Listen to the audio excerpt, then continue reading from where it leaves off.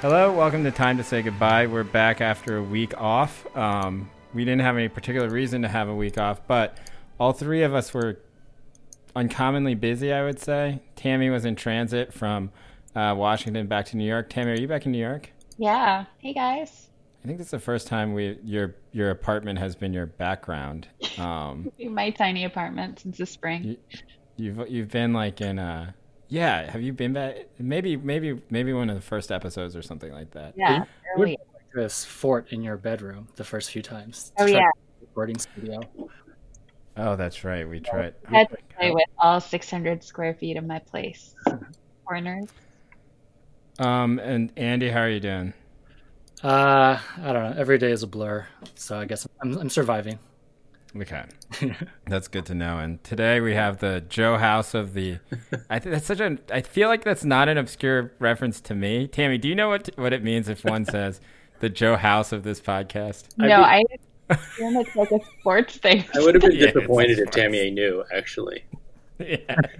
Tammy It's knows a lot about more important things than the extended Bill Simmons universe. So Yeah, so Joe House is Bill Simmons' best friend from college, and he's always on Bill Simmons' podcast. He's like the recurring guest. Nice. And so Washu, who's with us, is the Joe House of our podcast, is his second appearance. happily. Yeah. Self-appointed Joe House of the podcast. And we're going to talk about, a lot of stuff today. Where should we start? I don't know. There's so much to talk about. There's Andrew Yang doing this sort of bodega thing. Do you guys want to talk about that? Oh God. I just walked right before. I didn't realize this was a thing. You didn't see it when it came out?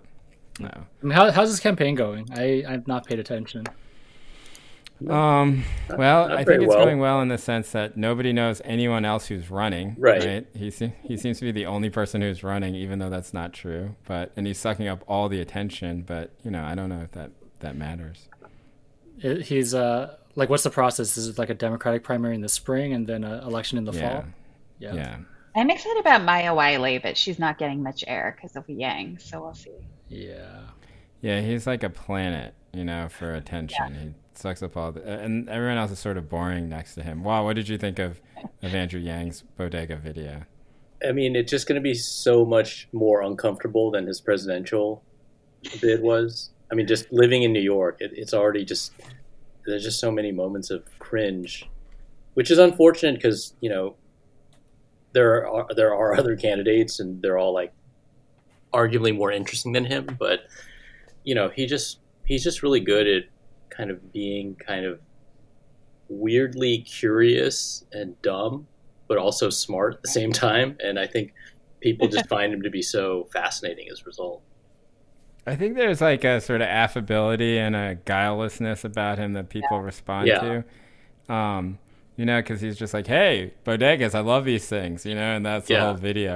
And then you're like, and then some people are mad because they said that's not a bodega. I find that ridiculous. I think that's a bodega, whatever. But like, I'm not even interested in arguing about it. But it is strange where it's like people should be mad at him, but like nobody's actually that mad. They're just like, oh yeah, I like bodegas too, And I don't know if that's gonna work for him, but he certainly is gonna be the most covered candidate. I guess I think back to when like DeRay McKesson ran for mayor of Baltimore, and people were like, oh, he's going to do really well because he's by far the most famous person running, even though DeRay is nowhere close to as famous as Andrew Yang.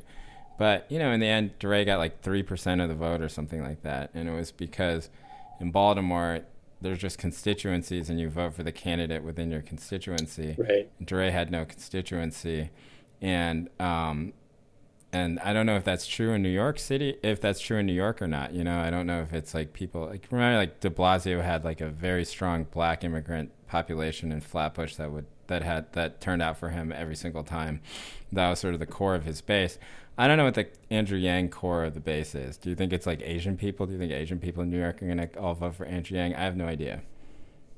I feel like, people kind of like him for the wrong reasons. They hate him for the wrong reasons. And I don't think he has, because like nationally his thing is like, I'm going to talk to the Oath Keepers and see what they're all about. And he has this like weird curiosity about people who hate him. But that's not really how New York works, and I don't really know like who that is. Like what that doesn't really appeal to people here, right? In a city where the identities are a little more fixed than him saying like, I'm just going to move to this. I'm going to move to Georgia for a year and see what that's like. Yeah. So I don't know. Yeah, it's not like he's like, the Trump supporters have some good points here. It's like there's nobody in New York City who really wants to hear that message, right? There's no like centering. They just want to hear somebody come out, and I don't know what people want in a New York City mayor, because the last two have been Rudy Giuliani, Mike Bloomberg, and Bill de Blasio, but I don't know. It's just a strange moment. I think it's an extremely not Asian moment, though. Like I feel like the one thing that I've noticed is that Andrew Yang is no longer like he doesn't reflect on us at all. It's fine. Like we don't have to get mad. Because Ron Kim endorsed him the other day, which I was really surprised about. And Ron definitely has serious pull in Queens, and in the progressive community, it was just a bit of a weird choice. I think we're all going to kind of puzzle over it in the coming months. But, maybe Yang's really going to push some crazy, like, UBI welfarist program that I'm going to be I don't know. I mean, you guys are saying, I think that kind of, like, empty curiosity, guilelessness can lead in interesting policy directions. Yeah. Like, oh, what's he going to do? What if we tore down all these condo buildings and built or converted them all into public housing? You're just like, why not? I'm on board now. It's like, I read this book and it seemed like a good idea, so why don't we try it? Like, I saw an ad on the subway, and exactly. All right, well, I don't know. Like, I don't think that. I think that the bodega stuff is sort of, I don't know. My main thing is just like I don't know if people are really. I don't know how anybody's going to pay attention to any of the other candidates, and I think that leads to a bad campaign process. But at the same time, I don't know. It's the advantage that he had of doing it, and he's pressing it. And who can be that mad about it? Andrew Yang is mayor of New York. Like, who cares? Is it really that big of a disaster? Did he? The only thing I saw was that he was getting criticized for saying, like, how could I live in New York City right now? I have two kids. In like a 1,000 square foot apartment or whatever. Like, who could do that? Which sounded kind of tone deaf. But I don't know if that passed within 24 hours or if it was going to trail him. I think it passes. I don't know, but who knows? Like, I don't know how these things work. Like, it seems like last election when de Blasio was up against Weiner that oh my god, I forgot about Weiner. Second. Yeah, because it was like, well, Weiner did the thing. And then everyone hated Catherine Quinn, right? And then de Blasio did that ad where he's like, here's my son Dante. And then he won, So like, who fucking knows what can happen? Christine Quinn, I'm sorry. Yeah. Okay, so we do have something to talk about that Andy published on our site. It was about this sort of question of what to make with what happened on January 6th, right? 1/6/2021. I think that's what people are now referring to it, or at least I've seen it at this point. Anyway, do you want to detail your argument for us? Like, what were you saying? And Wap, please chime in because we want to know what you think too. What is this beeping noise in the background? Is that I hear somebody's kids text messages or something? Okay, Andy, yes, explain. Sorry. Well, so I was mainly writing it in a reaction to like the stuff. I mean, I wasn't hearing anything, just seeing online. The day of the 6th and the day after, where I just kind of felt like a lot of people were quickly overcorrecting, maybe by in reaction to the Capitol attack. We can call it an attack or whatever on the Capitol, where people, I think, were quickly kind of throwing out a lot of their principles and saying like we should embolden like where's the police? Why aren't the police like beating these people up?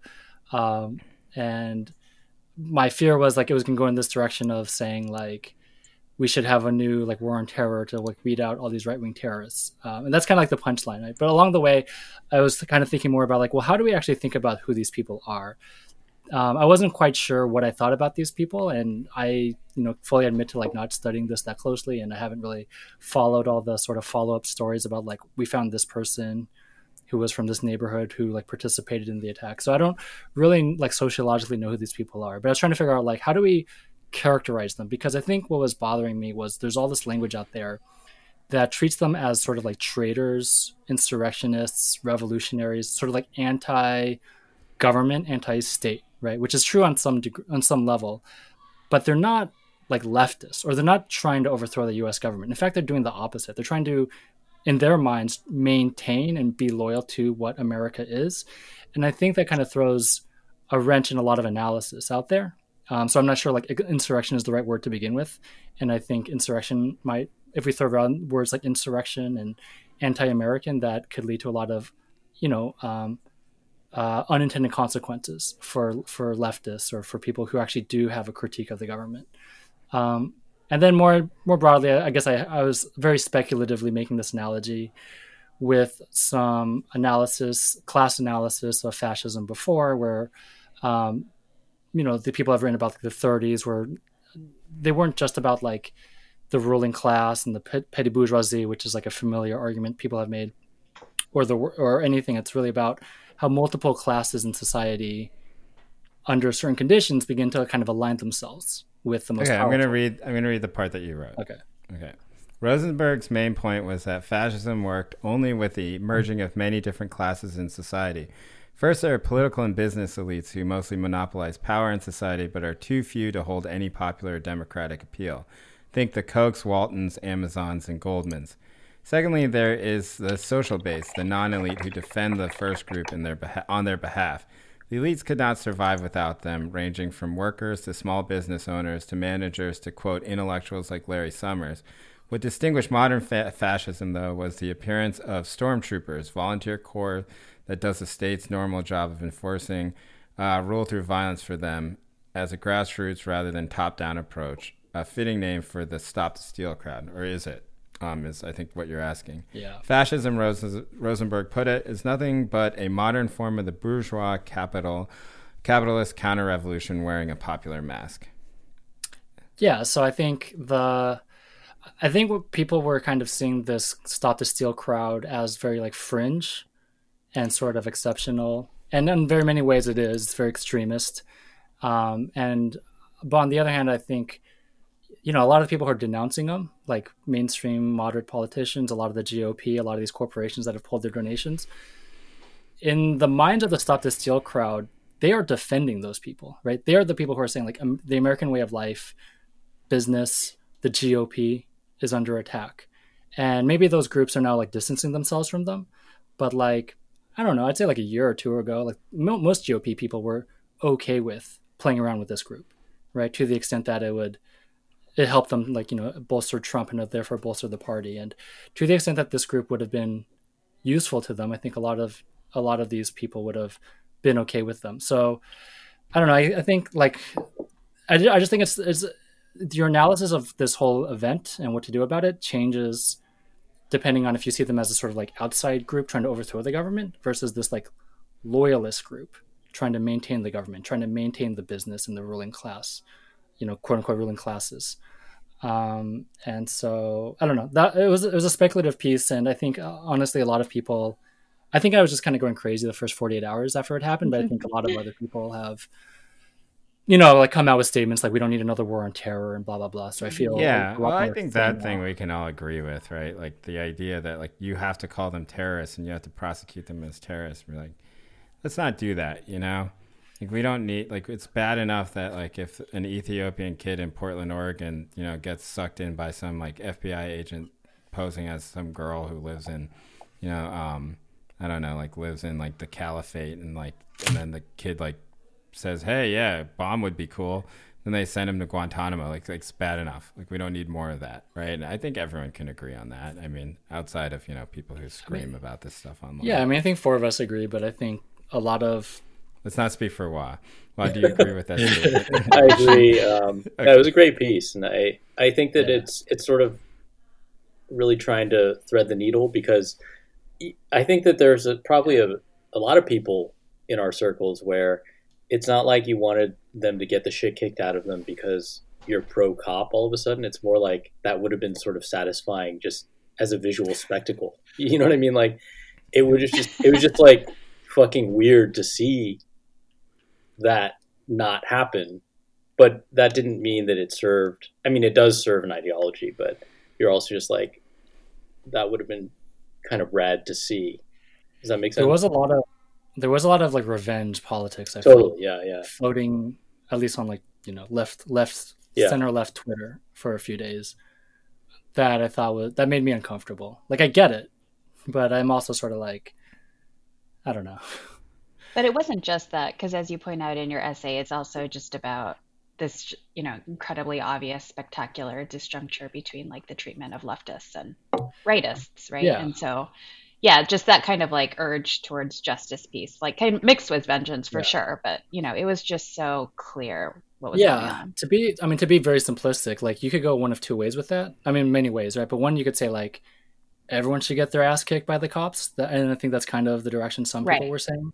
Or everyone should be treated by the cops really well. Right. And, of course. Yeah. And I think I think the initial direction was in the ass kicking direction, but maybe it's faded into like maybe sort of a moderate. Like no one was saying like cops did a great job. No one was saying like it's really good how they let these people in. So I think that was never right. I think I was sort of like, I don't want to say this either, but I think that's more the language of social media though, right? Like I think that the one thing that you have on Twitter that works every time is when you say X people, this happened in X situation and this happened in Y situation and these two are not the same, right? And so saying like, well, during the protests in DC during the summer, right, then all this happened and the same thing didn't happen to these people.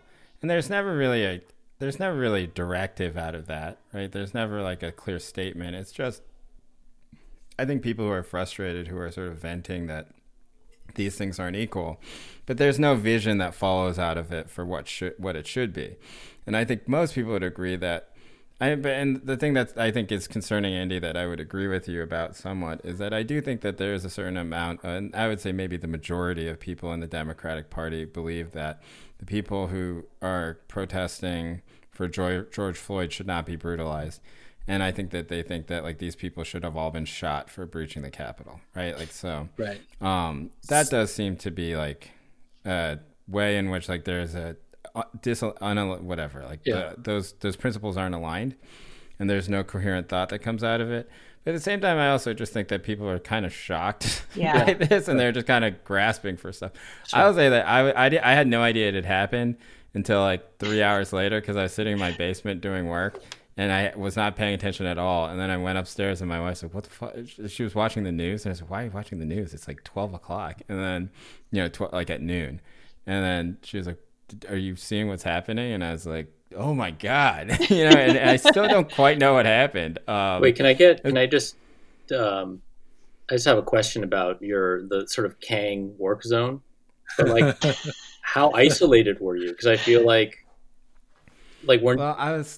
yeah, I do all my work in this basement where I'm in right now, and I was like actually working on these book edits, and I was kind of into it, and then I just kind of like lost track of everything. I didn't check anything for a while, and then I saw a few text messages that were like, "Are you seeing this?" And I was, I just sort of ignored them. But yeah, I didn't see it until well after they had sort of cleared the Capitol and everything like that. That's incredible focus. Yeah, that's good. That's really. We should all aspire to that level. That's the process. My wife was in Taiwan. I get wired in, huh? My wife was in Taiwan, and she was on like our group text, and she was asleep through the whole thing, and then she woke up and she's like, "What the fuck just happened in America?" Because she's exactly 12 hours off, and so I'm jealous she was in Taiwan. Yeah. 3 a.m. over there. Yeah. I mean, I don't know. That's the other thing. It's like, this is the needle that's impossible to thread, which is like, on the one hand, like all these institutions are bad. We've been criticizing for the last few years. And then on the other hand, once this happens, everyone's like the sacred institution of the Electoral College. Yeah. And you're like, well, I'm not saying they should have actually stopped the vote, but I'm also not saying we should, like make the Electoral College, we should sacralize it at this, like, because it's 300 years old, therefore it's really good. Right. Which is like, I think that's a reading, but I think another reading is we barely eked out anything resembling an actual, like, any like smidge of justice we like worked really hard to achieve in this election, and like it was through so much like ground organizing and like difficulty, and so I think then to have this as a slap, I think from like, I'm sure a lot of organizers were like, they aren't like, oh yeah, everything's working perfectly, but it's like in this Yeah. system that is so broken, we eked it out, and now, holy crap, I guess I'm curious for what everyone else felt. I never felt like it was under danger, under like anyone's ever gonna like actually. Even after reading all this stuff about how they're like, no, I mean, I think like AOC in terms of Trump like getting the presidency. the act. Okay. Yeah. No, I didn't think that there's gonna. I didn't think it was gonna be like Les Mis, where they're gonna like throw. I was thinking about Les Mis so much when I was watching the videos. I was just like, oh my god, this is just like Les Mis. They're like throwing barriers down and they're trying to blow things up, and they're gonna go sing. But like, I don't think it was like that. Like, there's no chance that the revolution that they were trying to inspire is going to happen. Right? But I think there's a lot of coup talk the next 48 hours, and that's what I was like, am I just crazy? Yeah. Did I miss the part where they almost voted for Trump back into office? Like, no. I don't think that I don't think anyone really thought that. Like, I think that's that what they the felt language like. No, go on. I do think that they felt like this was very dangerous, which I think is a fair thing to think, right? That some people's lives were actually in danger, and that they were responding to that. Like, I think that that's, I don't think that that's really under too much debate. But yeah, the one thing I thought was that I agree that like some of the fantasies that people have are very like reinforcing and go counter to their other principles. For example, I had this amazing thought that what they should do with them is that they should have the CIA start an op, and that they should pretend to be Q. And what they should do is they should have Q basically be like, we need our own colony, and just take all the people to fucking like where Jonestown was in Guyana or something like that, and then just have them live there and just pay the whatever government you send them to live there, right? Like, isn't that like a efficient way to deal with the problem? Q says that we need to convert to solar. Yeah, exactly. Q. Oh my god! Like, what poor country would you dump these people on? Of course, it's like a horrible thought, but like, yeah.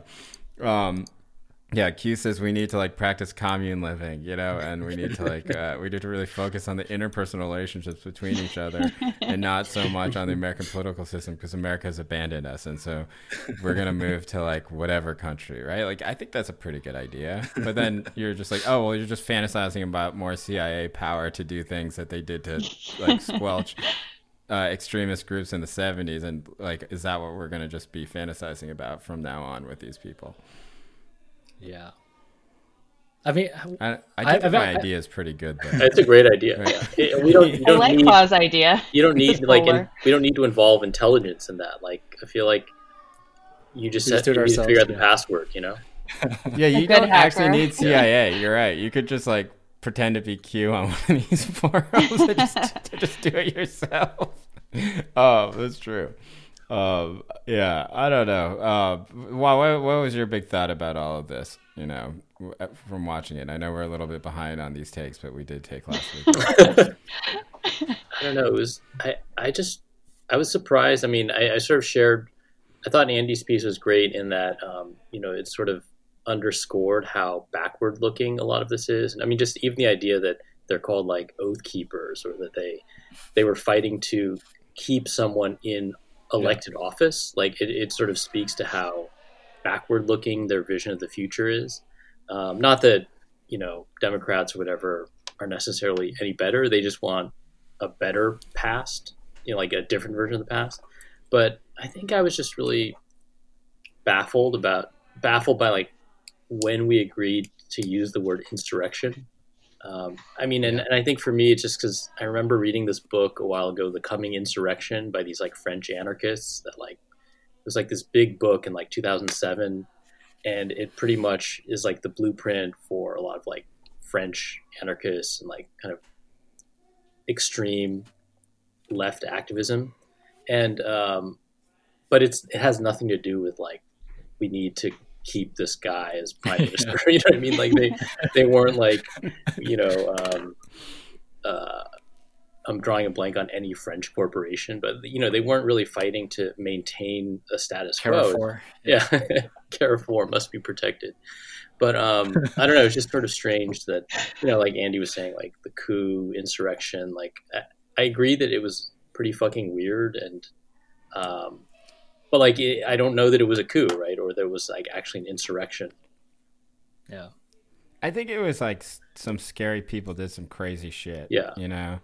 And I don't think that most of the people there were planning on that, right? Because every protest is the same. You have like 8 people who are going to do something crazy. And then if 200 people follow those 8 people, then you have what happened, you know?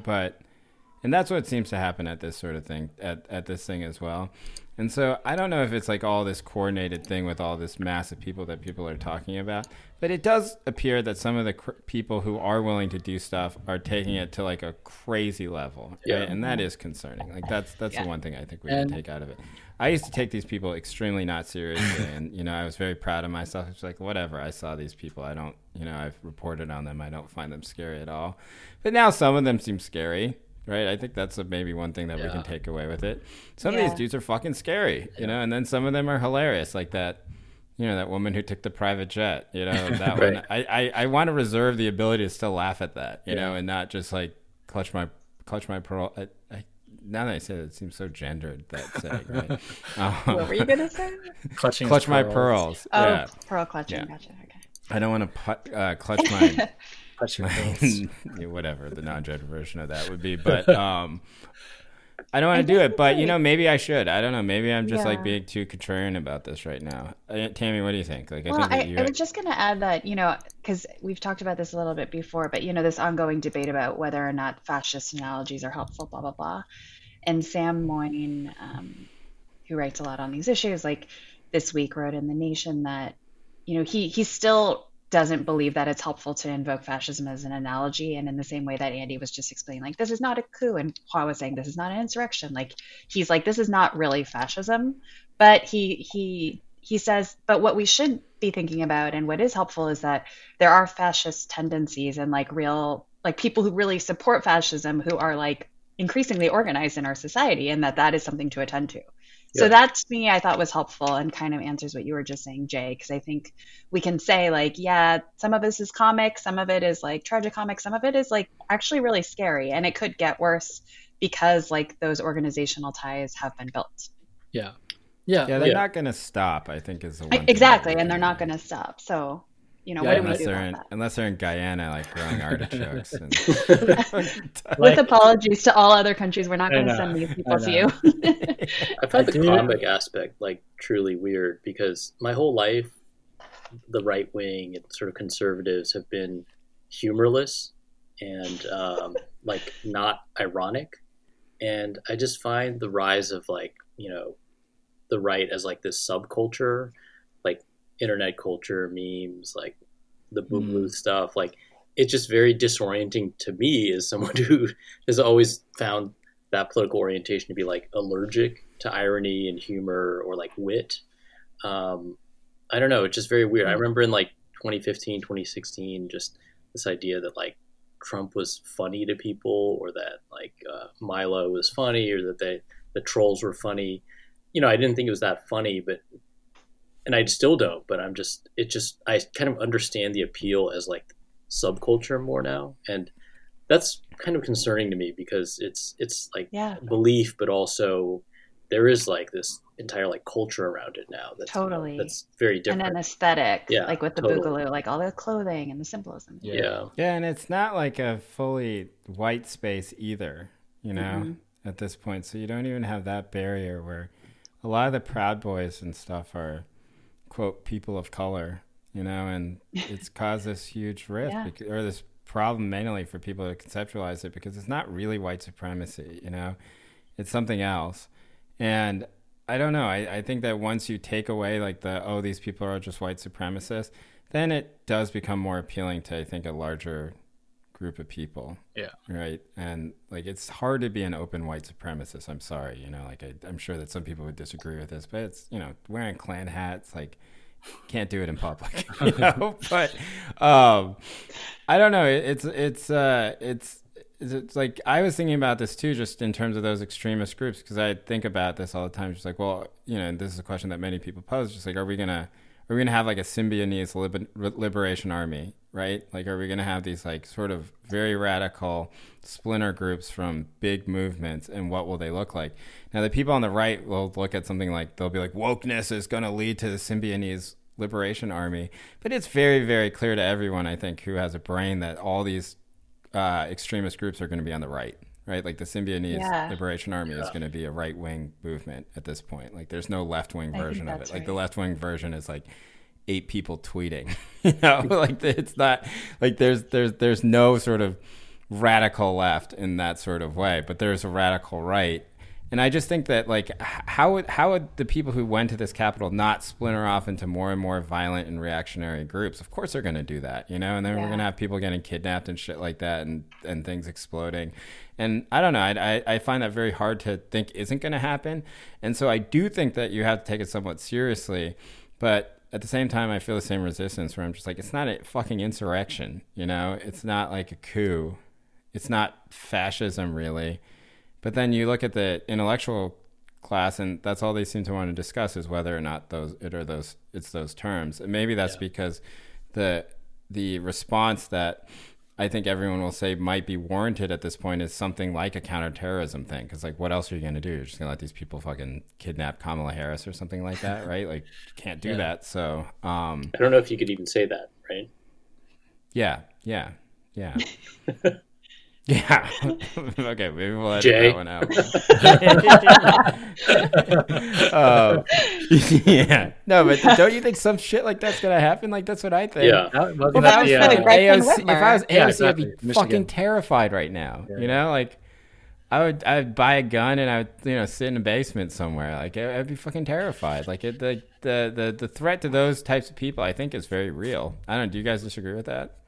No, I totally agree. I mean, do not disagree. Yeah, this is like a Chana's missing moment. Like, yes or no. Oh yeah. Good transition. I feel like Andy was like, "Let's stop talking about this right now. Let's talk about our movie." Okay. But I mean, I just want to say, like, with Andy's piece and sort of like Sam's piece that Tammy was just talking about, like, I think the importance in trying to figure out what it is or describe it is that as Andy was pointing out, they're fighting for a vision of the past, right? And it just sort of goes back to historical amnesia and sort of like these larger absences in American life. And so, I mean, I think it can seem kind of pedantic sometimes to be like, what is a coup? Like, what is fascism? But as long as there's some way in which we can then think about, like, what vision of society we should be working towards, like, it can be kind of useful, even though it also just kind of seems like, a little navel-gazy sometimes.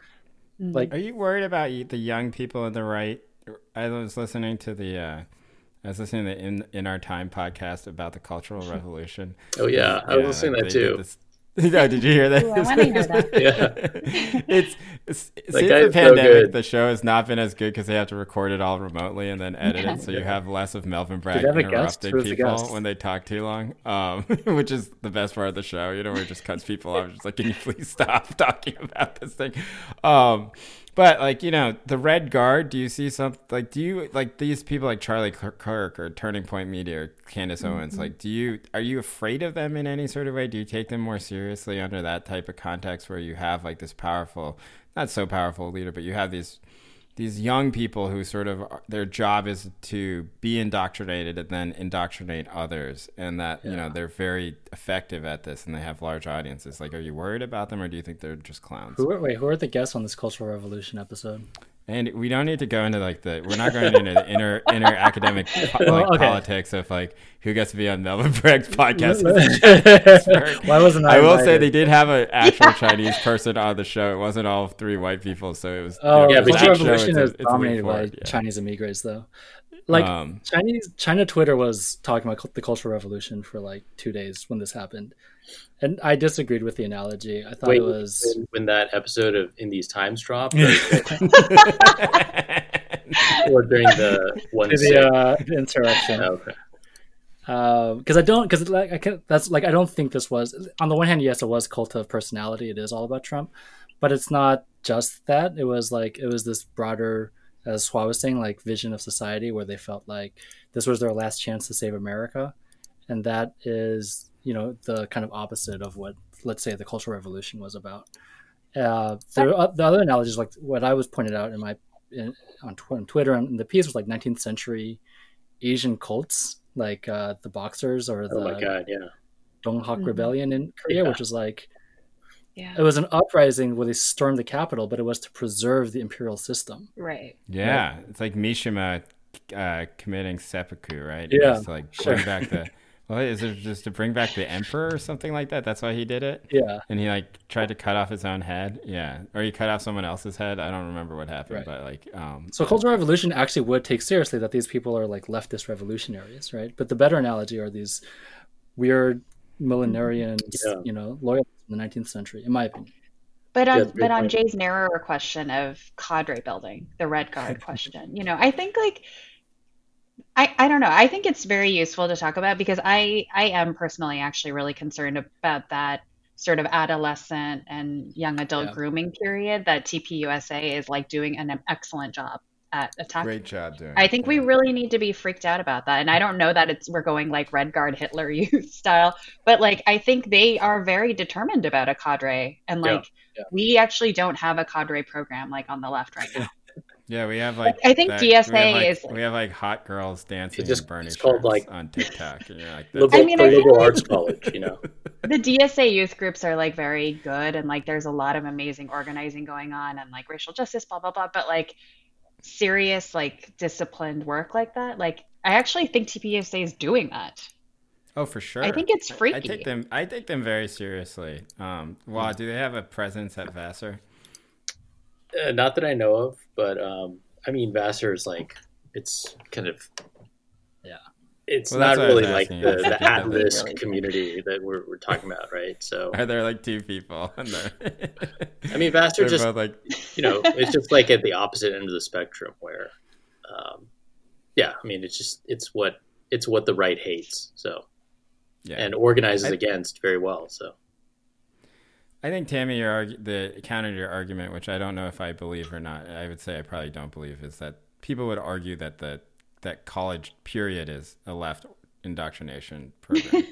And are we losing sight of the fact that young people are overwhelmingly to the left in this country? Maybe there's subcultures of these TPUSA people, but I think overall the trends seem to suggest. Oh, for sure. Yeah. Yeah. No, I don't think there needs to be too many of these people to be. That's the thing. Yeah, I agree with that. Yeah, if we're talking about the kind of right-wing extremism that's being groomed. Yeah, they're very that Tammy. I would say that the thing that's the most concerning to me is just how effective they are, and how quickly they can turn people's brains into like if cancel culture, but all their sort of usual talking points. And there's no real response to it except to sort of scoff at them and call them poor, or call them dumb or call them uneducated. Like these seem to be the general responses from the left, or at least from the Democrats. And it's just very ineffective right now. And I don't know how this stuff works without Trump, but I do think that like it might even get stronger because you don't really have Trump as like a guy who's always fucking up. You just have him as like this sort of like idea. And then, of course, he's more important as like an idea than anything else. But yeah, anyway, any other thoughts on this? I mean, I take it seriously. My main takeaway is on a small level, like weed out these people. Don't call it terrorism. Just do it quietly. And then the big picture level, just disappear them. But like big picture, there should be some sort of war on them that it shouldn't be clean. Perhaps it should be messy or dirty. I don't know what the And he's like, let's Pinochet them, and then you don't have to call them gulags. But I don't know. I will say that when the stuff comes out, and this is me being the most honest that I can be. When like the details come out about some of the stuff they were planning, you do kind of you do have a thought in your head where it's just like we should just fucking get rid of these people, And I think that's sort of the knee-jerk impulse right now, and I don't think that's something that the Biden administration and DOJ under Biden is going to really do, But then you just have all these people floating around, and ready to commit. I think we just have to. I think we just have to fucking deal with it. Like we're just gonna have to wear it. There is an asymmetry in the sense that like when the right does this, they're a lot more militarized than when the left organizes stuff, and so there should be enough tools to prosecute them for their loading up on huge arsenals of weapons. in a way that doesn't hurt the left. Does that make sense? You don't have to have this blanket, war on terror against all anti-Americanness. There are other tools that people should have to be able to to deal with these people who are, seriously much scarier than other groups. I don't know if that makes sense. You don't have to. Yeah. Right. You're talking about using our existing judicial toolbox instead of doing another Patriot Act, right? We don't need to do that. Yeah. I think that this is scary is the right response, and I think it's better than this is fascism, this is white supremacy, this is a coup, this is insurrection. It's just kind of like, what the fuck, Calm down, guys. So fuck down. Don't do this. Yeah. All right. Well, all right. The second part of our podcast is, I don't know. I've been waiting since we started the podcast to talk about this. So I'm very excited. I'm really glad Wah is here because Wah is the person who told me about this movie. Do you remember this? Yeah, didn't we? We went to go see it at BAM. We're not talking about kimchi, right? No, we're not talking about kimchi. That was we're going to talk about the kimchi so. from China or Korea controversy, but I don't think we have time. But yeah. We went to go see it at BAM, right? Yeah. Wah was like, you should see this movie. And I was like, let's go. And it was Chan is Missing.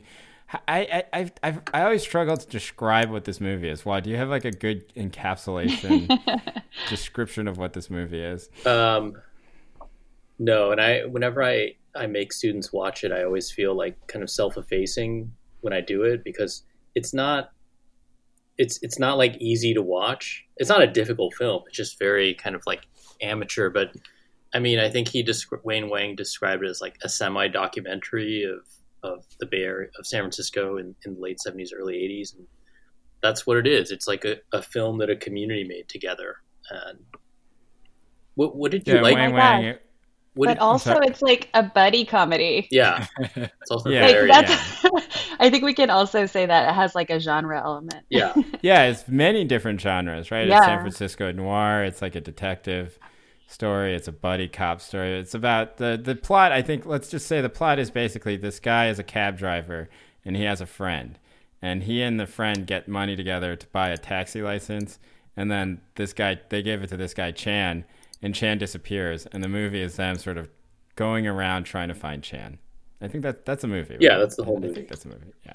And in the movie, you sort of see San Francisco's Chinatown in a way that I think is fair to say nobody had really thought about to show before, right? So you have, you see everything. You have this very iconic, I think probably the most famous scene in the movie, which we'll play here. Steve's joke reminded me of someone Chen Hong talks about a lot. The cook at Golden Dragon, who wears a Samurai Night Fever t-shirt, drinks milk, chain smokes, and sings Fly Me to the Moon, all while he's cooking up 5 orders of sweet and sour pork. 干什么？啊，天生排骨3份，他妈这臭老美一天到晚就吃这个，我真不懂，这么好吃的吗？ 天生排骨，快！他妈，这吃完这我他妈胃酸就出来了。牛奶了，milk please。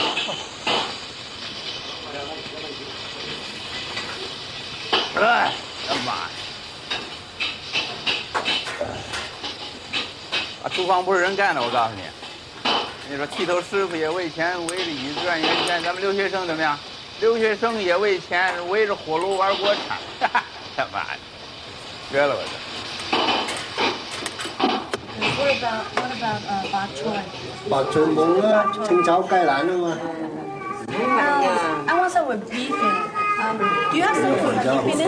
What about? Có siêu lá bông anh.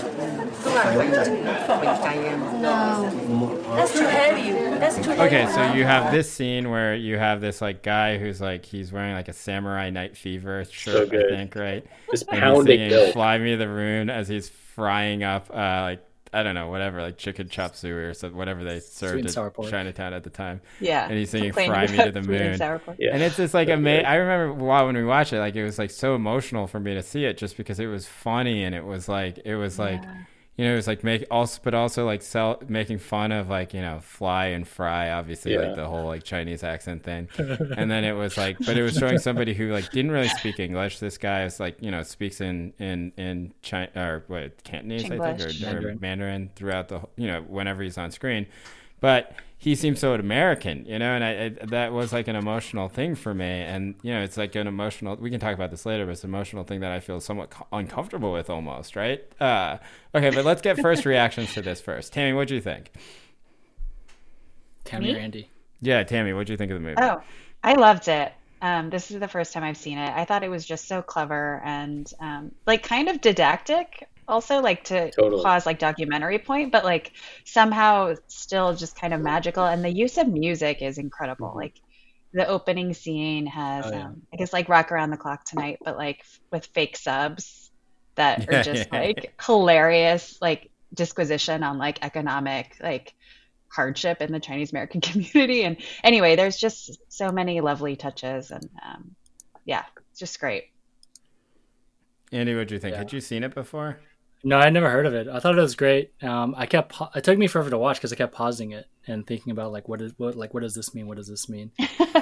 I think something I picked up, I don't know if we want to talk about this, is like it actually has a lot of interesting things to say about the waves of diaspora. Totally, yeah. Right? Yeah. Like, and that's like, and you don't see that in any of the coverage. It's just like these are just Chinese people. Yeah. But like, I don't know if like Hua, you felt this, or you know, you guys knowing a lot of Chinese American friends, like there's a lot being said about the like 3 or 4 different waves of Chinese diaspora in the Bay. That was really what's that? What's being said? Because I think that's totally interesting. So what do you think's being said? Like the main characters are ABCs. They say that in the film, right?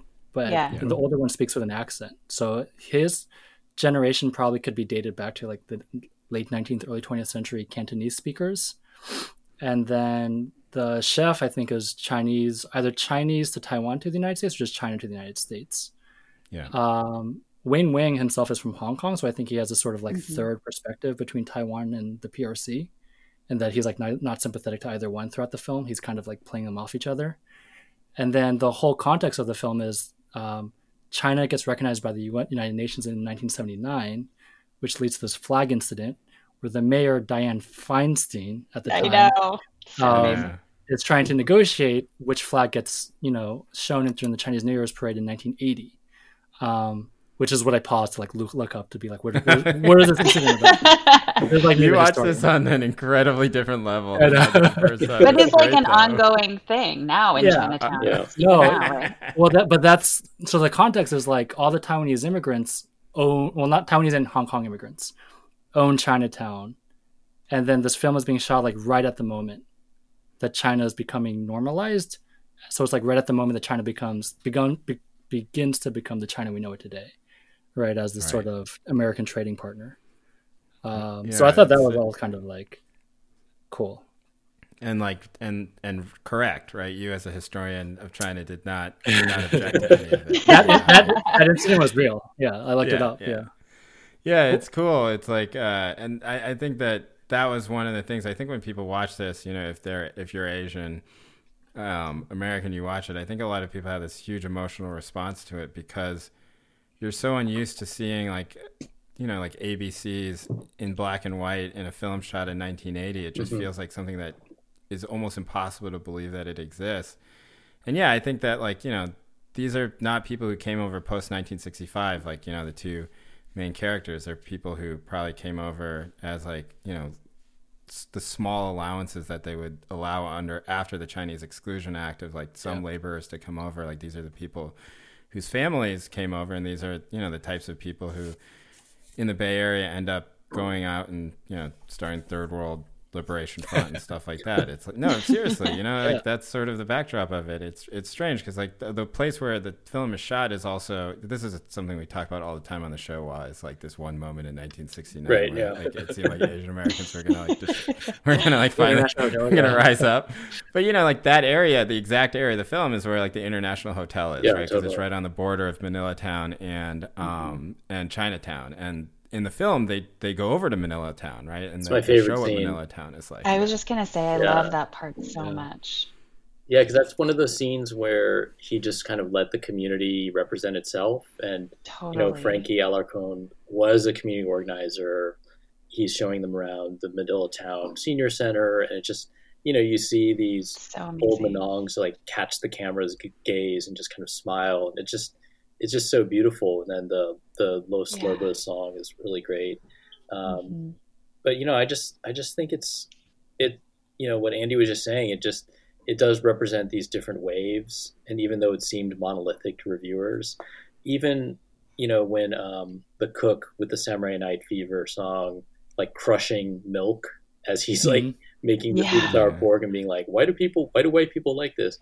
Like a few minutes after that, he reappears and he's wearing a suit, and he's in a different like version of himself. And he's speaking very differently about about Chan, and even just that idea that we play these multiple roles like in everyday life among our friends was just really cool to see.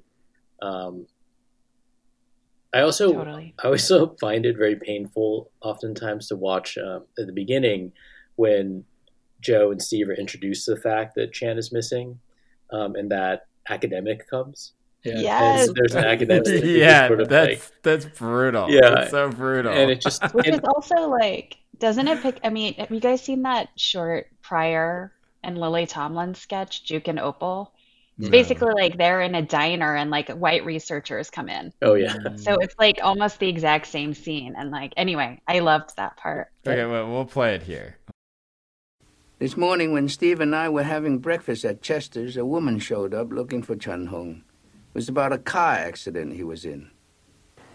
You see, I'm doing a paper on the legal implications of cross-cultural misunderstandings. And Mr. Chan's case is a perfect example of what I'm trying to expose here. You see, the policeman and Mr. Chan had completely different, culturally related assumptions about what kind of communication each one was using. For instance, the policeman, in an English-speaking mode, asked a direct factual question. They're interested in facts, and that's all. Asked, did you stop at the stop sign? Expected a yes or no answer, simple yes or no answer. Mr. Chan, however, rather than giving him a yes or no answer, began to go into his past driving record, how good it was, the number of years he'd been in the States, all the people that he knew, trying to relate different events or objects or situations to what was happening then, to the action at hand. Now, this is very typical, as I'm sure you know, of most Chinese speakers, trying to relate possibly unrelated objects or seemingly unrelated objects to the matter at hand. The Chinese try to relate points or events or objects that they feel are pertinent to the situation, which may not to anyone else seem directly relevant at the time. At any rate, at this, the policeman became rather impatient, restated the question, did you or did you not stop at the stop sign, in a rather hostile tone, which in turn flustered Mr. Chan, which caused him to hesitate answering the question, which further enraged the policeman, so that he asked the question again, you didn't stop at the stop sign, did you? In a negative tone, to which Mr. Chan automatically answered, no. Now, to any native speaker of English, no would mean no, I didn't stop at the stop sign. However, to Mr. Chan, no, I didn't stop at the stop sign was not no, I didn't stop at the stop sign. It was no, I didn't not stop at the stop sign. In other words, yes, I did stop at the stop sign. Do you see what I'm saying? He was correct in the Chinese because the answer has to match the truth of the action. However, English speakers, Native American English speakers, tend to work more from a grammatical mode. Well, to put it in layman's language, English language emphasizes the relationship between grammatical structures. And the Chinese language tends to emphasize the relationship between the listener, the speaker, and the action involved. Yeah, it's I think that there is like this. It's strange because it's like usually you would hear something like a project like this, right? And you're like, we're gonna be the kaleidoscopic vision of like that would be the adjective I think people would say of San Francisco's Chinatown, right? And this is a low budget film. I think they made it for $7,000 or something like that. This is a young filmmaker. Wow. And you kind of cringe instinctively. Am I the only person who would feel that way, right? Like where it just sort of like a whole like this is what I actually wanted to talk about with this film, and we don't have to talk about it. This is what I wanted to talk about. So if you guys don't want to talk about it, you can talk about something else. But you know, like there's this type of thing because I've been thinking a lot about like the immigrant canon of stuff, you know, like whether films or books or whatever. And there's just so much of it that I would characterize as sort of like humanization porn, right? Like where it's like the whole point of it is to humanize us, right? And so then the obvious question is also, humanize us to who? You know, somebody who grew up in Chinatown during that period of time, you don't need to explain that all these things are happening and that there are different types of people. Some people just came over and some people came over during the fucking gold rush. Like, you don't need to explain that sort of stuff. But, you know, like, I think this film is sort of squarely within that discipline where it's like kind of like, I'll show you white people what Chinatown is like, right? Like, isn't it sort of like that? And then there's part of me that resists that. And yet I still really love this film, you know? Is that an unfair way to characterize the film, do you think? But isn't it also saying like it's not really showing you what Chinatown looks. I mean, it is, but it's also saying like it's irreducible, right? Like it's literally missing there's no, you know, there's no like individual image that stands in for the community, right? So it's like this very we contain multitudes type of argument, but like you know, that's like I don't know. I can just sort of see in my head, you know, not to belabor the academic thing, but, you know, like somebody who's like super woke being like, you know, like the white gaze in this film is like destroyed by the white gaze, which, you know, I don't know. I think it's an okay argument to make. Wait, you just said the white gaze is destroyed by the white gaze? Yeah. This film is destroyed by the white gaze. Right? That the person that it hopes to convert is like white people to watch it, who watch it and be like, oh, wow, I didn't think that Chinese people, I thought they were all just like little robots walking around and they all arrived on the same boat, you know, like these people are funny, you know, they tell jokes, like they have interior lives, like, you know, like, do you think that this was the point of the film? No, I don't. I mean, I don't think, I think that this was made at a time where the goal wasn't really to like, you know, humanize a community for other people. It was just like, let's just make this, you know what I mean? Like, it was just a very different moment, I think, in what we might call like Asian American film or Asian American art. And I think he acknowledges that in that first scene where Joe's driving like a white passenger and he's basically like, you know, they always ask you like, what's good Chinese food around here? And then he just kind of dismisses it. And then the film is like actually pretty confusing and elliptical from there. So, I mean, it's conscious of that gaze, but then especially when he just kind of ethers that academic. I mean, in a film that's so generous to everyone to kind of make fun of, you know, like that. Sorry, that academic gets paralleled at the very end with that Chinese, whatever diplomat guy who starts talking about like Chinese culture. The apple pie guy. No, not that. Not funeral. The guy he runs that Joe runs into on the street. Yeah. This kind of high up guy who's like, I just gave this talk. That's really funny. At the cultural center about the Chinese opera and blah blah blah. And to someone like Joe is like, I don't give a shit about Chinese opera. And so I think in a way he's ethering the sociologist, linguistic person. He's also ethering like people the Chinese nationalist, right? Who says like we're all one civilization, with all these sort of like high cultural blah blah blah blah. Like no, like to someone like Joe, he doesn't really care about that stuff, right? Okay, can I back? I'm gonna try and I bring white guys, but I want to bring the white to audience back into this, Jay. Yeah. Yeah, exactly. Our podcast is now being filtered through the white gaze. The reviews of this film were all that, right? It was like, and very like Roger Ebert reviewed it, like the New York Times reviewed it, and they all basically just said that, right? Like in New York, the New York Times review said, Chan is missing is not only an appreciation of a way of life that few of us know anything about, it is a revelation of a marvelous, completely secure new talent, right? The Roger Ebert said, it is a whimsical treasure of a film that gives us a real feeling for the people of San Francisco's Chinatown and has already become something of a legend because of the way it was filmed, which, you know, is not different. And then that it demonstrates a warm, low-key, affectionate, and funny look at some real Chinese Americans. So has he ruined his credit with Better Luck Tomorrow? Yeah, exactly. No, but I'm okay with him still. Okay. But I guess my thought, wait, just generally speaking. Yep. Oh, no, go ahead. Like just generally speaking, I was like, what do you make of films like this, right? Like where it's not like, do they make you kind of uncomfortable in any sort of way? Because it does seem like the way that they're celebrated, even if this is not the intent of Wayne Wang. I will say the film that he made after this was Joy Luck Club, but like I'm not, yeah, he made Dim Sum between the two. I've never seen that. Is it good? What is it? It's similar. It's probably more like Joy Luck Club than this. I mean, it's not as kind of like raw and like vaguely experimental, but yeah, I mean, he became a much more conventional filmmaker after this. Right. Yeah. Yeah, it's hard to fault him for that because it's just like, how much money did he get? He got paid, I'm sure he lost money on China is Missing, and they gave him Joy Luck Club to make. It's like, yeah, let's do it. You know? But like, yeah, you can't fault people for that sort of stuff. But like, what about this general idea? Like, do you think that there is something about the Asian American canon that is somewhat obsessed with humanizing Asian Americans for white people? And is this film an example of that?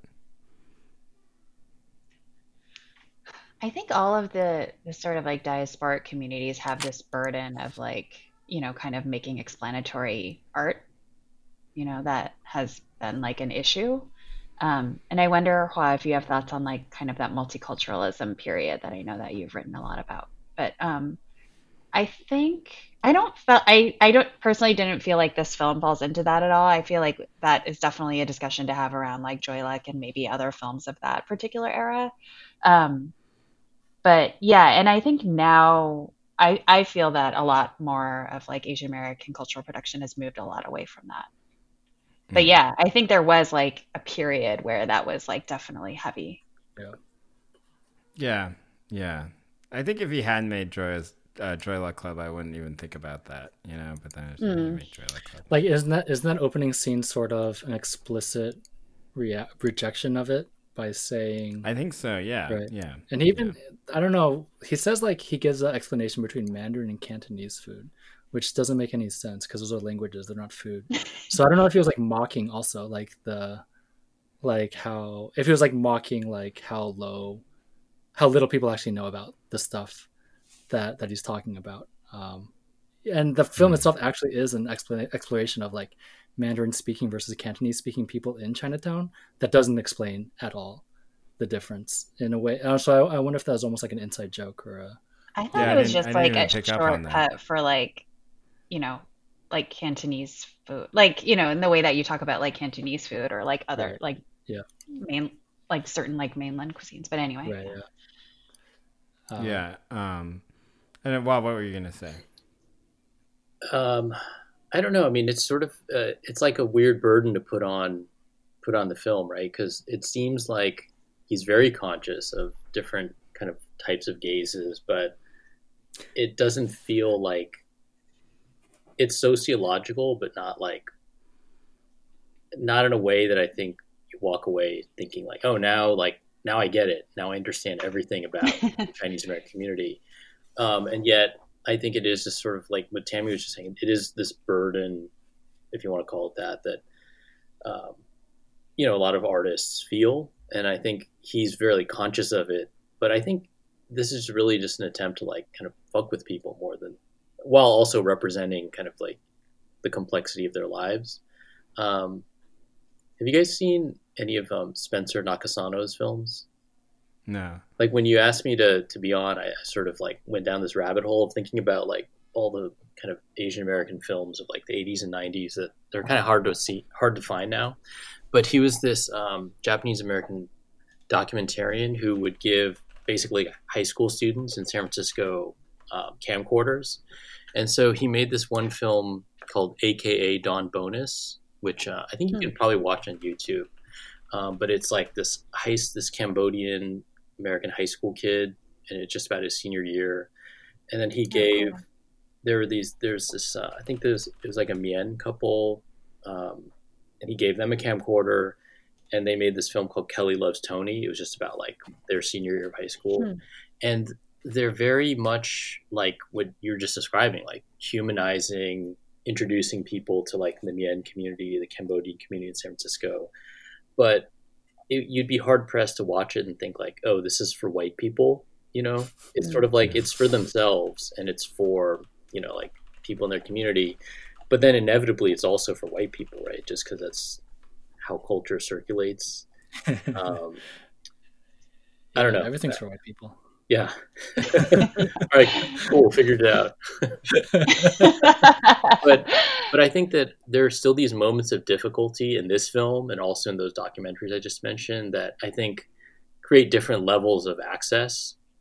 And I think that when you can kind of tell when an artist is kind of making no barriers to access. And I feel like there are definitely moments in Chan is Missing where I'm like, was that a mistake or is this an inside joke? Like when Andy was just saying, there's like another scene where Joe and Steve are like arguing with each other near the end of the film, next to the bay. And, Steve talking about like when I was in Vietnam.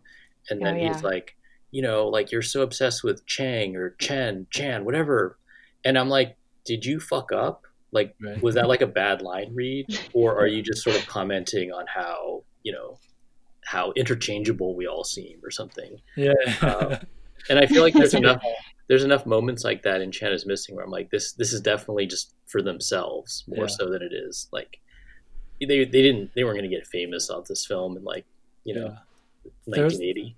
I think that's the same scene where Steve is like, the identity shit is 10 years old. Yeah. And that was kind of crazy that in the 1980s, like, identity shit is 10 years old. Steve, like, the original, we got to get over this identity shit already. Yeah. I was like, we have to cancel our podcast. Let me tell you about class reductionism, Joe.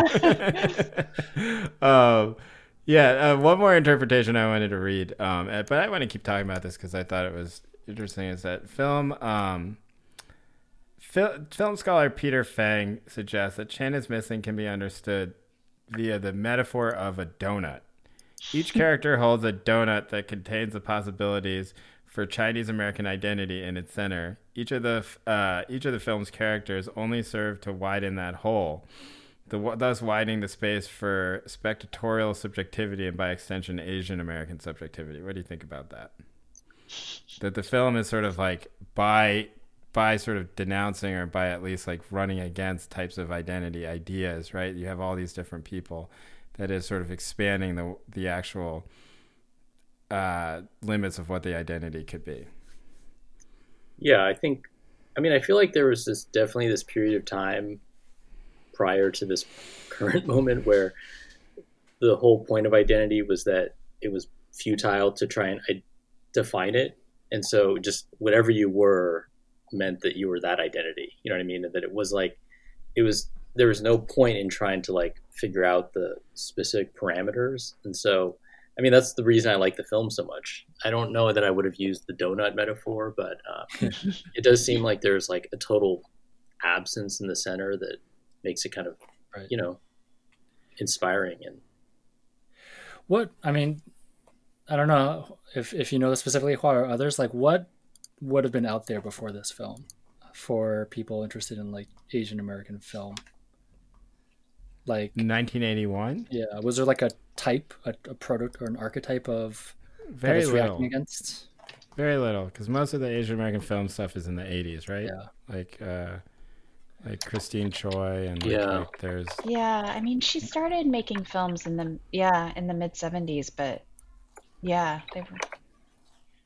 Because I'm thinking like Wayne Wing was like 30 when he made this, but he came pretty late. He was in Hong Kong until his teenage years, so I almost wonder if this is also partly a reaction to like the sort of like in Asia there were like really bad archetypal films that eventually was what the Taiwanese New Wave reacts against in the 1980s, right? Like the Edward Yang types, who are like every film was basically like a KMT propaganda film or a historical drama that's all about like the nation and these political figures, and then they told these gritty stories of like people who like have affairs and smoke cigarettes all the time, and that was like a reaction against that. Sounds like Korean dramas right now. But much less glossy though, right? But it's supposed to be like this is real life, as opposed to like Oh, that's not Korean drama, right? Yeah. So I almost wonder if like Wayne Wang is like I guess I'm wondering like is he reacting against, because that's what I think he's doing with that academic, and I think that's what he's also doing with that guy at the very end who's like, I just gave a speech about Northern versus Southern opera to this Chinese convention center group. Like I think that's like the extreme that he's working against, right? Like these are, I think it's what Hua said. I think it is a desire to like sort of dismantle the idea that there should be any type of identity, period, right? Like that's why you make fun of an academic who comes in and talks that way. That's why you sort of, make fun. And then that's why you show these sort of iterations of Chinese Americans that feel so, like in some ways they feel very American, in some ways they don't feel American at all. But then you just are sort of asking, well, what makes them feel American? What makes them not feel American, right? And then you're, I think the thing that you're supposed to think is like, they're just people, and we should think of them as just people, which I think is a totally fine thing for a film to like look out to try and do. But wow, go ahead. Yeah, Tammy, go ahead. Well, Juan probably has much more specific experience with this, but to me, I was looking less at like Asian or Asian American progenitors and more thinking about like what Black and Chicano filmmaking or like cultural production might have looked like around this era. Just because like I had mentioned that Richard Pryor, Lily Tomlin sketch that was like almost 10 years before this. But that kind of like urban sketch comedy, like, sort of indie feeling to me was more of the aesthetic than anything that was necessarily Asian. Yeah. It definitely doesn't feel particularly Asian to me either. Why, you show this to your students? Do they like it? I feel like it's one of those things where it's like, if someone likes it, that's significant. Really? If a student is really into like the sound design or the music, like people just gravitate towards aspects of it. But like earlier I said, it's a little difficult to watch. I think it's just so strange to watch a black and white film that's like mainly carried by like non-professional actors. I mean, Steve and Joe are professionals, but like, Steve or Joe's sister is like an Asian American studies professor. Like there's the sociologist, like there's all these people in it who are just kind of, it does kind of return to that magical moment of like Asian American studies or the community being actually rooted in the community. And so I think it's beautiful to see, but it's also just kind of like weird to see too, because we're so accustomed to like reality being like reality TV or something that's like still scripted, whereas this feels like it just has like an energy that I think is kind of hard sometimes for like a student who doesn't watch a lot of stuff like this to really grab onto. Like, do you think Henry was an actor, the chef? Oh yeah, because he crushed it. Like he was so good. So. Yeah, he's so funny. Okay. Yeah, I don't know. I found myself thinking about this a lot just because I'm like writing something about Minari, or whatever, like Minari, like and is it good? I'm not gonna say either way because I'm writing about it, but like, I liked it. I liked it. Okay. I've just been thinking a lot about this idea of like of immigrant stories, right, and like what their function is, and it's just like. Minari is like so, it's like so focused on the family, it's like so, and it's so consciously not trying to be an immigrant story in any sort of way outside of, it's trying to be like a family portrait before anything else, right? And like, there's no scenes where you would expect being like, oh, well, this is what it means to be an immigrant. It's just like this guy is trying to start this farm. And I think that that's very refreshing in a lot of ways. And I think that it's like, it's a conscious subversion of it. And like, I don't know, I think that this film as well, it's like a conscious subversion of something. I just don't really know what it's a conscious subversion of, because it just feels very subversive the whole time. And like, I don't know, it's interesting because Tammy, I do actually agree with you in a lot of ways that like the things that we sort of hold up as being like the sort of archetypes of Asian American books and Asian American film, like maybe nobody does that anymore. Like, I can't think of anyone who does that anymore. Can you think of the last thing you read, which is sort of like, and the kimchi is like, the is like the soul. That's why we bury it in the ground. And, and like, or even like, I always had this movie, that movie Dope? Like, did you ever see that? I fucking hate that movie, because like the premise of that film is like basically like, hey, we're black, but we listen to like punk rock and the Smiths, and we're nerds, and like that's why you should like us. It's just like fuck you, like I'm not gonna decide to like you because you like decide to like some white stuff only, But there's a genre of Asian American kind of like cringe stuff, I think that was like that too, right? Like, you know, like I'm an athlete, like if it's like some red pill dude, or if it's, or like something like, you know, I'm the popular guy, which is like sort of the way in which a lot of stuff is happening now, where you have like these teen shows where they do the whole like completely ludicrous multicultural casting thing, and the Asian guy is always like the popular guy, and like, listen, it's more insulting that you felt like this, that you needed to do this. I don't know, I guess I'm seeing less of that, but maybe I'm wrong. Like what do you think? Do you think that those types of tropes are still there, and that we should like consciously think about them, or consciously write and create things against them, or do you think that we can just ignore them at this point? 1981, I will say Wang Wang 100% was reacting to those, and that because they're very real at the time, right? Yeah. But like now, I don't know, we're 30 years, 40 years removed. Holy shit, 40 years. Yeah. What do you think? I did watch Bling Empire last night. What's that? What's Bling Empire? Is that like Johnny Dang? Is this new Netflix show that's supposed to be a reality version of Crazy Rich Asians? Really? You haven't seen this? I bet all of our listeners are on top of this. Yeah. That's so funny. There's a lot of like Asian explanation, but I don't know if it's like the high culture, like that's a barometer of like where culture is at. There's a lot of like, actually the main character is I don't know how much to believe, a Korean adoptee from Philadelphia. And he does like this sort of Fresh Prince thing where he moves to LA and then meets real Asians, and he gets kind of pulled into this like Crazy Rich Asian scene in LA. Wait, it's a reality show? Yeah, but it's so produced, it's like it's almost impossible to take seriously. But yeah, there's a lot of like in Chinese New Year, Chinese culture, blah blah blah blah. But I see. Yeah, I don't know. It's kind of kitschy. That sounds kind of cool. Yeah, we'll probably we should. We could watch that. I've been rewatching The Wire, and let me say, I love The Wire, but the second time around has not been as good as the second time around of The Sopranos. The Sopranos. The second time around The Sopranos, like, this is the best show ever. The second time with The Wire around, I'm just like, I don't know. So this is kind of hokey. What season are you in? The Wire? Yeah. Season 3. That's the best, in my opinion. Yeah, it's good. I mean, I'm not saying it's bad. I'm just saying like it's not, you know. No, I know. I usually stop after season 3. Oh. Really? I like season 4. Yeah. Yeah, I don't know. Maybe we shouldn't think about these questions anymore. What do you think? Do you think that we should constantly obsess over these questions about how whether or not we're avoiding the white gaze, or whether we're, you know, what we're thinking about it? I mean, it just seems very, I don't know. It seems just now I'm thinking, I'm like anticipating like a white listener to or whatever the audio version of a white gaze would be.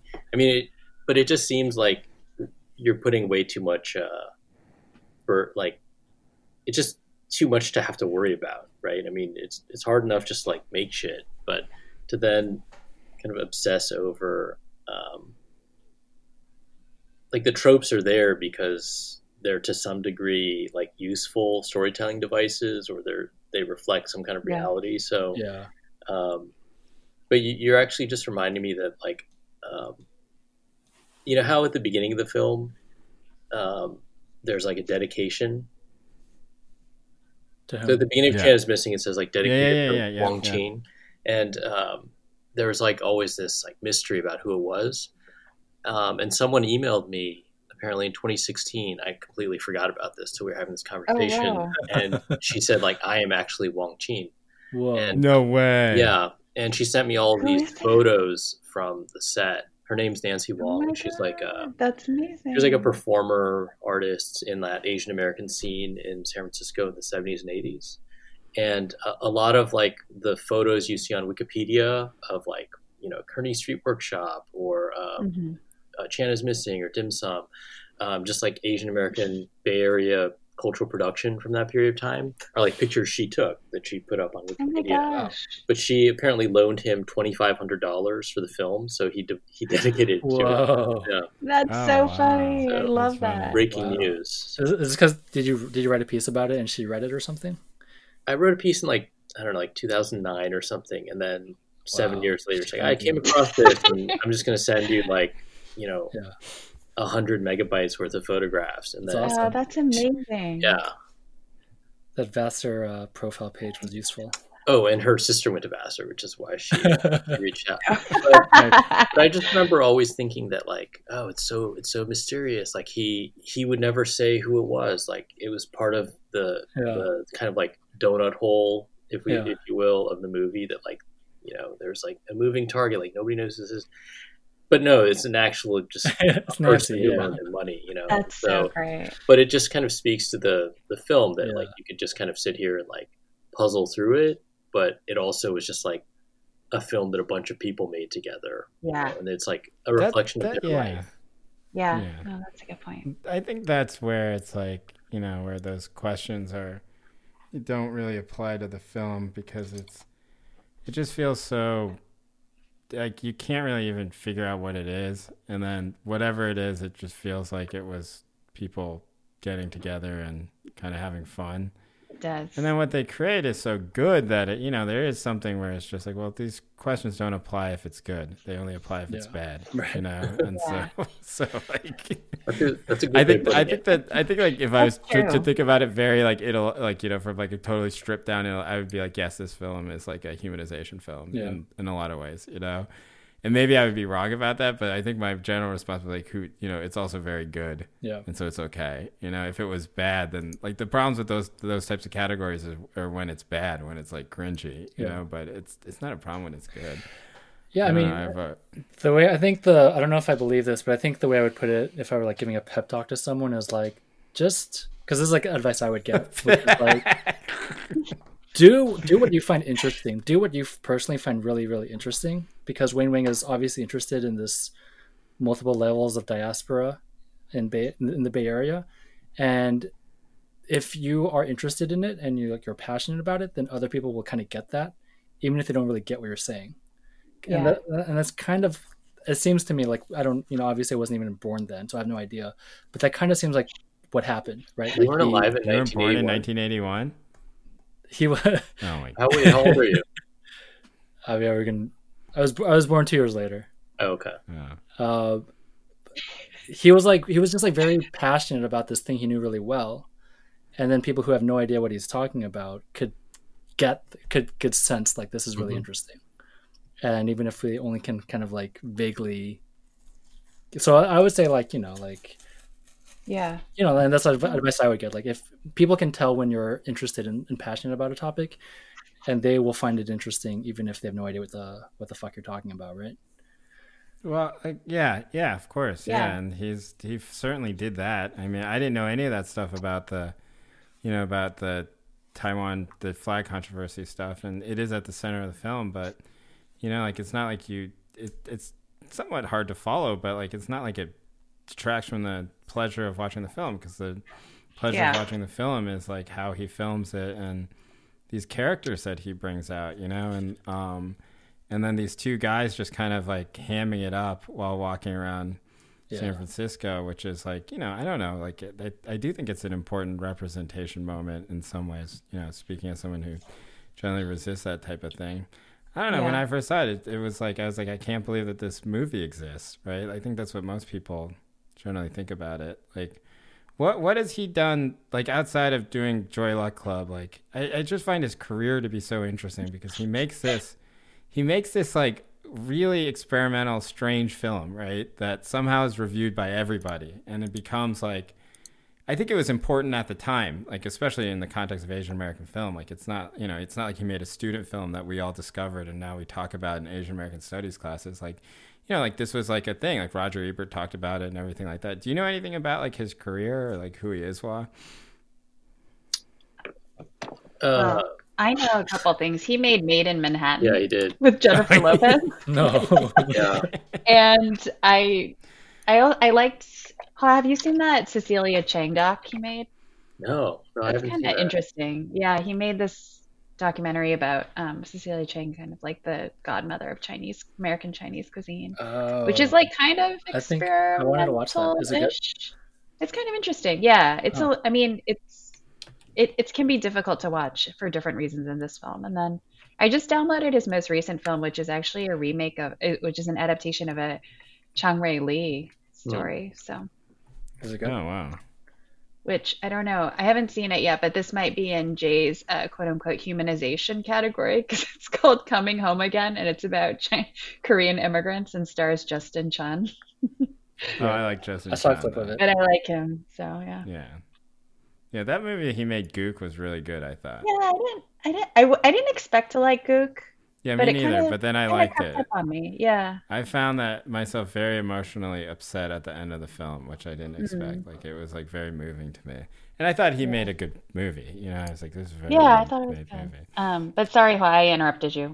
You probably No, actually I know had since no. then. I mean, I feel like a bit of an imposter because my qualification for being on the pod today is that I told Jay to go to see this movie once, like 10 years ago. But It's not true. but it's it's interesting because we talk about this a lot in like music writing about how you can't stream any of the first 3 or 4 De La Soul albums, so it's sort of like is an entire generation of people just not going to ever listen to De La Soul. But you right? can't? Yeah, they're not on any streaming. Did they pull it themselves? It has to do with their label, but it's just interesting to have access to everything, but then to have these like huge absences, right? And so, when you're talking about Minari, we're talking about like Crazy Rich Asians. It's weird to think that they have a relationship to this film just because this film exists, right?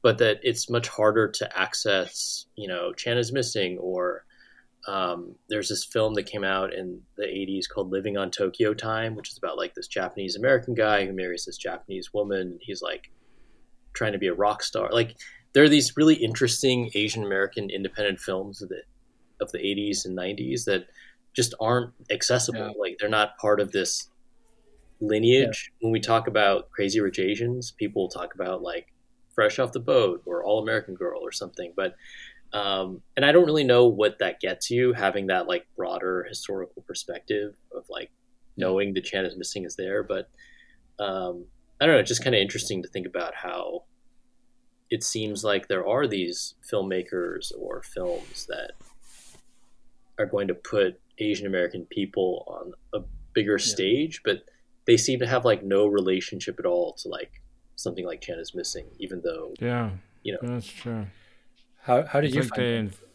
It's like they created it out of, like it's like they started all over. But that's just don't you think that's just because of diasporic stuff? Well, like don't you think that's like because there's the people who came over in the 50s, 40s, whatever, are so fundamentally different than the people who came over in the 70s and 80s, and there's just so many more people who came over in the 70s and 80s who have no understanding of what. I've been accused of this several times, by the way, of no understanding of what Asian American history is, and are just like reinventing it and saying that this is all new. Like I think that there is part of that I think is true, right? Like the idea that I'm sure that Wayne Wang was struggling with all these questions about this stuff, and now it seems like a new generation of people are like, well, how do we think about this stuff?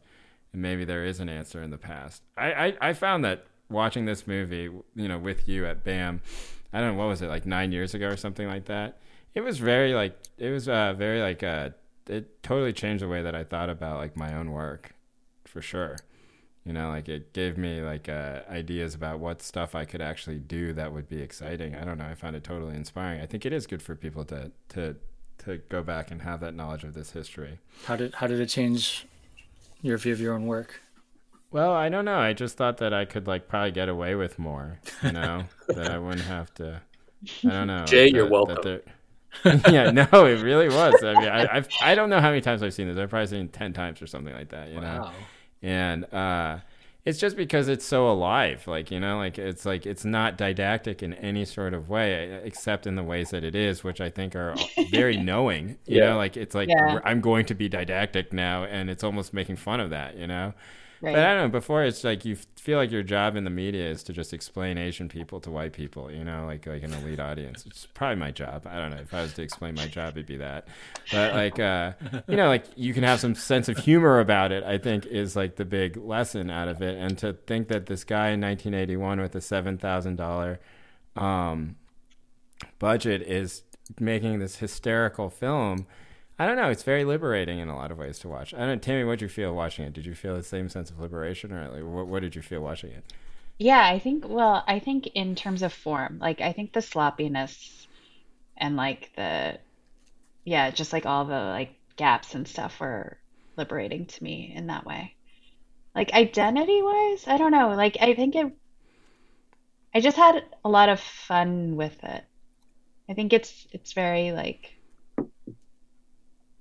yeah, I guess just like the kaleidoscopic piece that you mentioned to me felt very connected to this idea of like you can make a like the form seems really fitted to the content basically in this film, and I like that part of it. Yeah. Yeah. It's like, you know, I don't know, it just looks cool, and you know, It looks it's like, cool. It's and they're funny. cool, they're funny.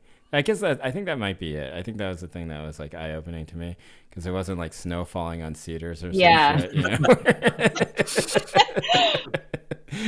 Like all this Asian stuff is so serious, you know. It's like, you know, like it's like the stuff about like internment and stuff like that. You're just like I think that, you know, you should be serious when talking about internment and stuff, but you know, you could also but like this is the first thing that I had seen where it was like I was like, oh, this is so funny, you know, like, and it doesn't take itself seriously in this way, but it's still like, as it, you know, as something that exists, it's important, right? Like, it's important that this thing was made in 1981, and that I think we can be very serious about it being important that it exists. But like, you know, like we can watch it and just be like, oh, well, I'm, you know, it's a good reminder that you're allowed to like, you can talk about these things without like fucking being so maudlin about everything. You know that? Do you guys get the joke where he said, they want to have this parade on October 1st and versus October 10th. Or the 5th or whatever. So October 1st is like the founding day of the PRC. And October 10th is like the day of the Qing gets overthrown, and the Taiwanese people take that as their sort of founding day. And then the joke is like, let's just have a march on October 5th instead. Just split the difference. And that's like so super like just, I don't know, tongue in cheek is right. We're just sort of like, you know, middle finger to like all the sort of sacred political stuff. So stuff like that is just like totally funny. It's like, and you can also like imagine someone really saying that, you know, just the sort of like, it's just very funny. I'm sure he heard it somewhere or something like that, right? And then just put it in there. Well, for our listeners, do you have, and you know, for us as well, do you have any other films to recommend? You know, you mean for like the Asian American rewatchables? Yeah. Great category. I don't know. I'm going to stall by saying, you know, before when I was talking about like history and sort of the connection between this and the past, like that's not to say like you have to watch all these old films. I think it's actually pretty cool what you just described about how, you know, by the time you got to it, it helped you kind of unthink or like rethink things you were already doing, you know? So I think it can also be sort of like a burden to go kind of in chronological order. So what you said, though, really kind of hit me, because I think the reason I like this film so much is that it just makes you feel like you can do shit too, or that it's just sort of like authorizing you to like not necessarily agree with it or like find yourself in it. And I feel like a lot of Asian American art, or just sort of like art of that sort, is very much like, no, you have to feel this, right? Or you have to agree with this, or you have to like be down with what I'm saying. But, you know, it's like, I feel like I probably associate more with his daughter, or, you know, who's just kind of making fun of her absent father. Not that my father's absent, just because of because she was like listening to music and like she didn't really care about what's going on. You know, I feel like some of those documentaries are pretty cool, like the ones from the 90s, like AKA Dawn Bonus. I think it'd be really interesting to watch, especially just given how like East Asian heavy people think Asian American culture has to be or tends to be. So how do you find this stuff though? Because you said like a lot of this stuff can't be found. I think someone uploaded it onto YouTube. But I'll dig around and I'll send you guys some stuff if I can find it. But yeah, that'd be great. Those documentaries they're really cool, and they're just very strange, because I feel like watching it with like 2020 eyes, you're just like, you know, oh, this guy's like appropriating Black culture or something, which, you know, Yes, but he also just like lives in Hunters Point in like 1992, and like that kind of like optic or like language isn't available, to that moment. So, but some of those community-driven documentaries that Spencer Nakasano was making back then are like still pretty mind-blowing. That's and great. there's also like Stephen Okazaki, right? Yeah, living on Tokyo Time. The iHotel documentary is incredible too. I think it came out a couple years after this. Oh yeah. Stephen Okazaki lives up near me. I'm like friends with his wife Peggy. Oh, cool. But I've watched his films on his documentaries on YouTube too. He did a lot of stuff around HIV in San Francisco as well. I think they're worth. I think they're great and they're worth watching. I don't know. I thought. Wow. The last thing I'll say, and I want not to end it, but like, I think you're right. Like like watching Chan is Missing. It's not like I, as an Asian American, feel any sort of like recognition with this world. In fact, I find it totally foreign. Just like I didn't grow up in San Francisco Chinatown. I hadn't met somebody who was born in America before 1965. Until I turned like 25 or something like that, like a third generation Chinese American or something like that. I'd never met somebody like that before. I barely knew any Asians who spoke without accents. Seriously, except young people my age, but like people older, like no way, they all spoke with accents, and so it does feel foreign in some way, and it doesn't ask you to like kind of join in on that identity. It's just like kind of like the foreignness of it. I think I actually made me enjoy it a little bit more. I don't know. I mean, Tammy, didn't those scenes kind of remind you of like Seattle Chinatown when you were growing up? Like the streets and like the kind of groups of people. I think some of the topography, but it reminded me a lot of New York Chinatown, which I know fairly well. And like the PRC Taiwan stuff, like definitely like all the kind of feuding diasporas and, that it felt familiar, but also alien and foreign and older. That guy Steve felt very much like a guy from Seattle, like that I would have like. Yeah, I hear like a parent's friend from the 80s, like with that mustache and the puffy hair and like the perfect English, but still, like it doesn't like like almost stoner English, right? That's what I kind of liked about it, was that he was like he sounded stoned the whole time. Like Joe was like my parents' friend, and like Steve was like the I don't know.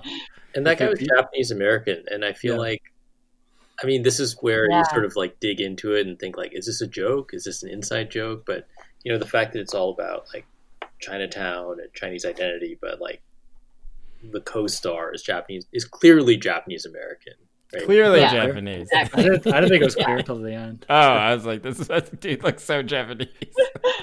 The daughter is also Japanese American. Chan's daughter. Oh yeah, interesting.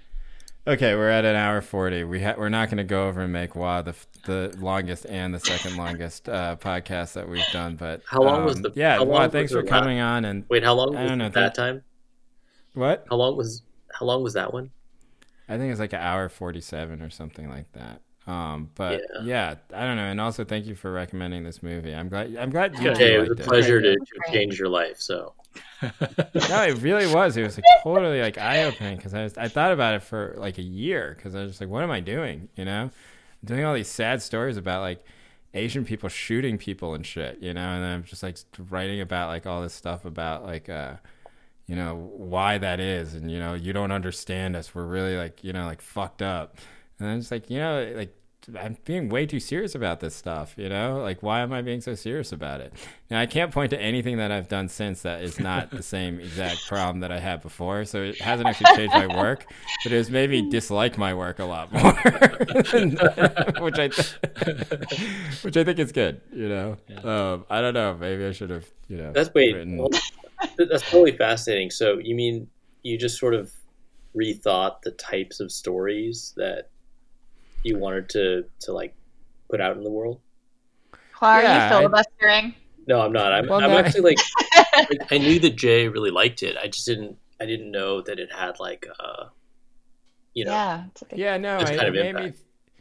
made me think that like there is like a way in which you can do things where you don't have to be so obsessed with these ideas about like, you know, like being understood, right? That you can do things that are self-evident to you, and it doesn't matter if other people pick up on it if it's good, you know. And I think that's sort of the lesson of this film, is just like, I can't describe anything that happens in it. The plot makes no sense, you know, and like it's just a bunch of people talking and appearing on screen and then leaving, and then they don't come back, right? But like, and there is a critique of it, I think, that can be made, that it's like, you know, like somehow like you know, playing into the white gaze.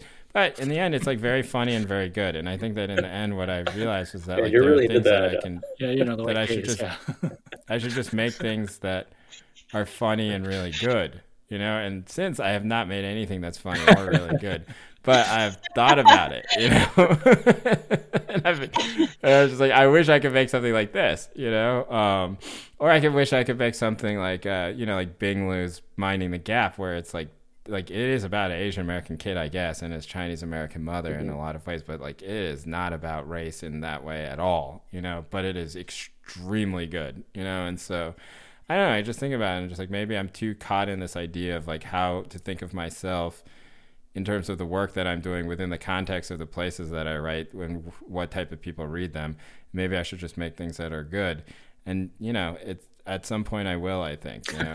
I'm still only 41 years old, and I'm still learning things. I'm gonna get there one day. You know, I think it's significant that, I'm not saying that you won't, but for Minding the Gap, Chan is Missing, like these were the first things they did, like the first major things. Yeah. And to some degree, I mean, I feel like maybe you're just less, you just understand like the discourse less, you know, like you're not as conscious of like the world that your creation is going to enter into. Yeah, for sure. Yeah, I thought about that with and you'll see the thing I'm writing with Minar. It's like, I thought about it myself. It's just like the stuff I wrote when I was like 22 years old is much funnier, you know, because I didn't have this conversation in my head all the time. And so maybe I just need to rediscover that sort of like guilelessness. Like I read this thing, or just like thinking about myself when I was in graduate school, and I would go to Labyrinth Books, and I would do this game where I'd just be like, there are no Asian authors. But I didn't actually care about the fact that there weren't any Asian authors, but I felt like I should do it because somebody, you know, I had thoughts that like, oh, I should care that there are no Asian authors other than Amy Tan and Don Lee and Chang Ray Lee at the time. You know, like this is like 1999 or 2002 or something like that. And then, but in my own head, I wasn't thinking, oh, I'm limited by this. In my own head, I was thinking, I'm just going to fucking do it. You know, who fucking cares? Like, they're not going to stop me. Like, I'm a fucking genius, you know? And I think that, I think when you're young, like, you do have those thoughts, and maybe it just helps you just bust through all that sort of stuff, you know? Minding the Gap was like Bing's first big film.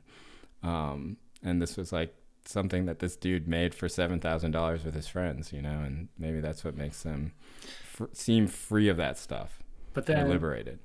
I mean, this is kind of like an age-old debate about pop art, all forms of like pop art. But like, if you're really, really successful with the first one, is that a curse where you feel like, you know, everyone's just has all this like expectations on what you're doing and does have to live up to the first thing? And so I don't know, maybe it's actually good to just kind of like slowly get there.